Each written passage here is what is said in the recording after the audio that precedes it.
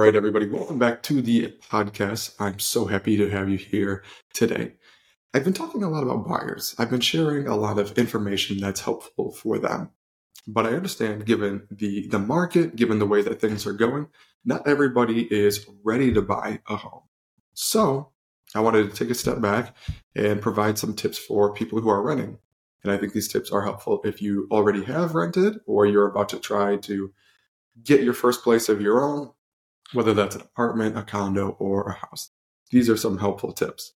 I also wanted to talk about this because I plan on doing a podcast that compares the benefits of renting and the benefits of owning, kind of do an analysis of the two to determine what might be best for you.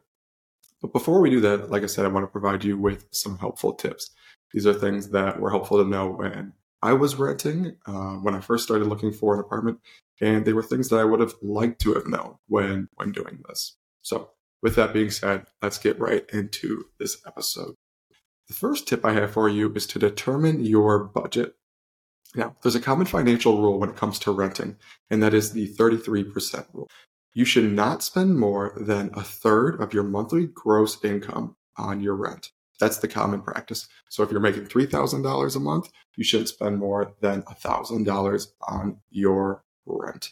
In fact, when I looked at places when I was applying, when I have looked at other applications for other people, I've noticed that this is a common practice. A lot of places won't even consider you if you're not making at least 3 times what the rent expense is. So make sure you're looking for apartments in that price range so you're not putting yourself in a difficult financial position. Some other things you can do to help with the financing is to rent with a roommate, whether it's a friend, somebody you're in a relationship with. Not a bad idea. Not a bad idea to save money that way. It's also essential to understand what's included in your rent. Make sure you know which utilities are covered. Some places may cover everything in the price of the rent, while some other places will hardly cover anything. So it's important to know that it could drastically affect how much you're paying. If everything's included, okay, that's great. You know what you're paying up front. But if it's not, then there are going to be some added expenses because of the utilities, and you need to be aware of that. So that's all I have for step 1. Now, step 2, think about the amenities and the location of where you're looking to rent. If it's an apartment complex, do they have anything extra? Do they have a gym? Do they have a pool? Do they have a study area? Things like that. It's also important to think about how far you want to be from work or places you frequently visit from family, whether or not you're close to the highway. Location's a big part. Think about where you're going frequently. Think about what you like to do, and then determine the location based on that. The third step I have to share with you is to review the lease. I cannot stress this enough. You want to thoroughly understand all of the details and exactly what you're getting into. Very helpful tip. I actually had some issues with my prior apartment, ran into some problems, and during that, the property management company was taken over by another company. Well, I had to go find my lease, and I thought I would be able to access it online. But when it was switched over from one company to the next, I couldn't go back on the old website and download it, and I needed it. So make sure that you have a physical copy of your lease. Keep it in a safe place in case some kind of issues come up and you need to refer to it. So that's step number 3. Step number 4, don't forget about your security deposit. You'll have your monthly payment. However, you'll also have a security deposit you need to pay up front. And the security deposit can be up to 1.5 times your monthly rent. So if your rent's $1,000, then they might charge you $1,500 for your security deposit. So you might have to front $2,500 just at the get-go. Be aware of that. So you will need to have some money set aside when renting an apartment. It's nothing like a down payment, but there will be some expenses, and I want you to be aware of that. This leads me into my next point, on point number 5. Be thorough on your inventory or your inspection checklist.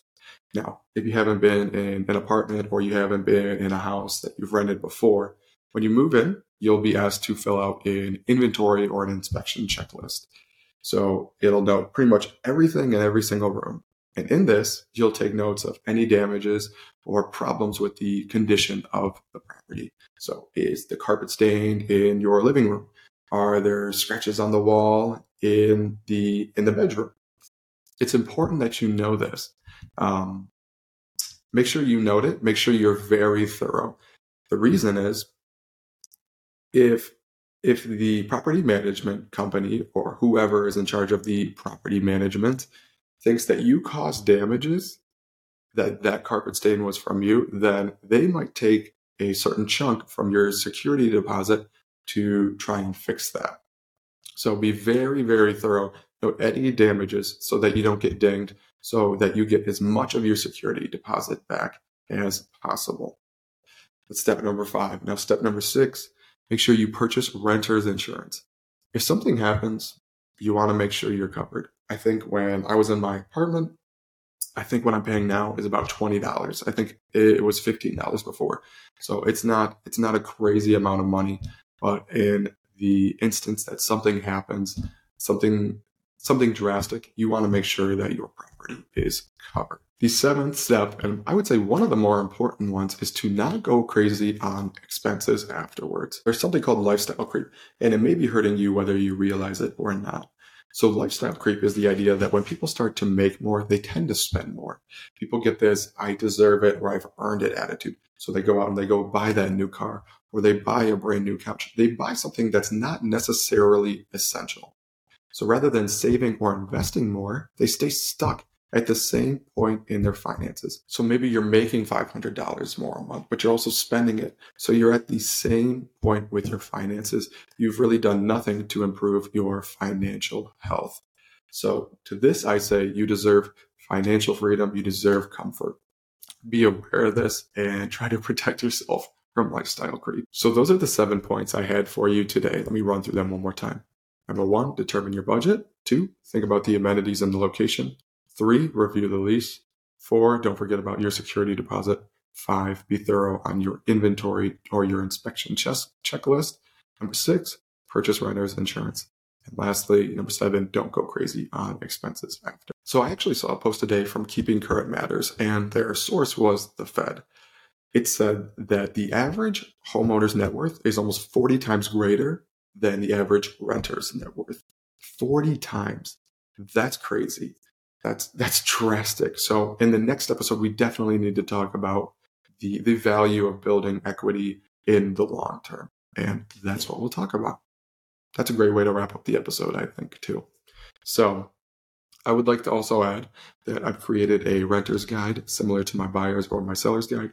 You can go on my Linktree, click on that. It's on my Instagram link. It's in all the descriptions of these videos or these podcasts. And click on my Linktree. You can go and just download that. And it should be pretty helpful. I'd also like you to know that realtors can help you with any of your rental questions. They can help you in finding a place to rent. So if you have any questions, if there's anything you need, feel free to reach out to me. I'd be very happy to help you with that as well. Other than that, that's all I got. I'll see you on the next episode. Thank you again for tuning in and enjoy the rest of your day.